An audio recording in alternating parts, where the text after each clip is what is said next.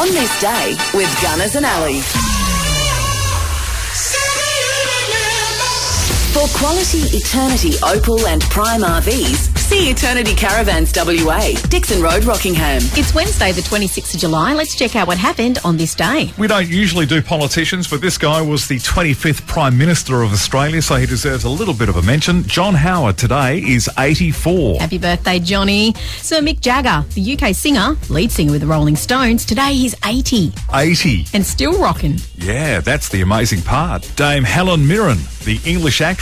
She starred in, well, a stack of things. Where do you start? Today, Dame Helen is 78. Guitarist with Australian rock band Skyhawks, Bob Starkey is 71. Guitarist and vocalist with Australian rock band Hunters and Collectors, Mark Seymour is 67. US actor Kevin Spacey, I don't know, has he been cancelled? He's getting there. Well, he's 64 today. Pam Burridge, the Australian surf champion, is 58. Sandra Bullock, the US actress, been in lots of things. The Blind Side's really good. Gravity, Speed 1 and 2. And, of course, Miss Congeniality. You want to kiss me. You want to hug me.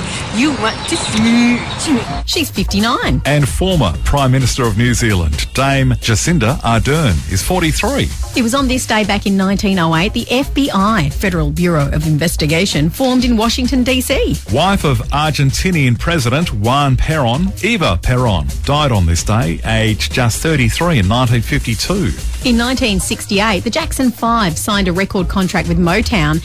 It entitled them to less than 2 cents per album and $12.50 for each song they recorded. Wow, what a rip-off. Bargain.